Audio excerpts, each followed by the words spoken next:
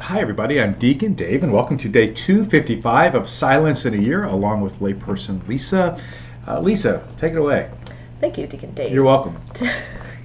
Today's episode is called Word That Comes to Us, and the word is shepherd. And Cardinal Sarah is talking about the importance of his opinion of the priest facing east during the liturgy, Which would be away from the congregation. which would be away from the congregation. Right. And he likens it to a shepherd who would have his back to his flock. Leading his flock. Leading his flock. So it made me think about the word shepherd and how a shepherd, the priest, is the shepherd of the parish. And I heard a nice little story about, this part's not so nice, but so sometimes a little baby sheep, or I guess a baby sheep's a lamb, Okay. it gets rejected by the mom. Mm. And so the shepherd comes and picks up the lamb and takes it to his home and feeds the lamb and nurtures the lamb and loves the lamb and talks to the lamb. And then when the lamb is strong enough to be returned to the herd, whenever the shepherd speaks, the lamb, the sheep, now it's a sheep, that was nurtured by the shepherd in that intimate way, recognizes the shepherd's voice. So when we develop our relationship with Jesus by spending time with him, then we more easily hear his voice, and it's the word that comes to us. So often we want to be shepherded, but by all of the wrong things. Right? And so we hear a lot of the voices from the world, the secular world, that we may want to follow because they're attractive. But I think Cardinal Sarah is saying, in the silence of the Mass, we learn to follow the one true shepherd, who is Jesus Christ. I think the other part about this that is interesting is he says that the priest is much less tempted to make a spectacle, or we're less likely to make a spectacle of ourselves when we are all faced towards the east, towards the crucifix. Okay. That is up in the sanctuary area. And this is true, right? Because if we're all looking the same way, there probably is a minimum distraction at that point, because everyone's faced forward. All of us are faced forward, I guess, already, except for the priest. Right. But there's. Well, do you find that a distraction when you're looking at the congregation? Distraction? No, I don't think so. Yeah. I think I can be wholly focused on what's going on, although there are people.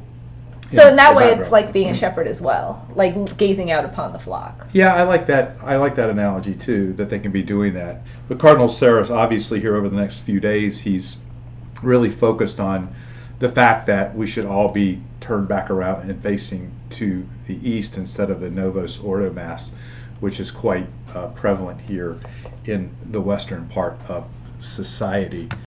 But back to this idea of shepherd, Lisa, if we could. Yes.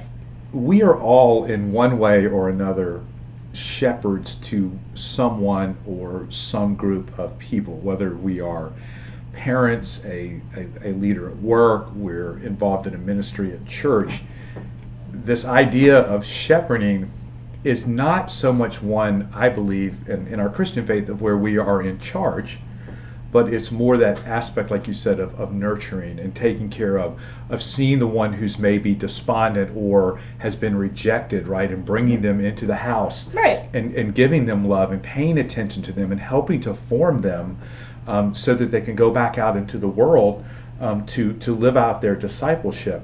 And so being a shepherd is not being in charge. No, well, it's like the rectors and rectoras now with the Right. new formation of Curcio. Like, they are the shepherds of the team. Like you said, they are, if a team member seems to be under some sort of stress, then they would be one of the people who would reach out and check in and just have, make sure everything is okay, or if the person needs somebody to talk to.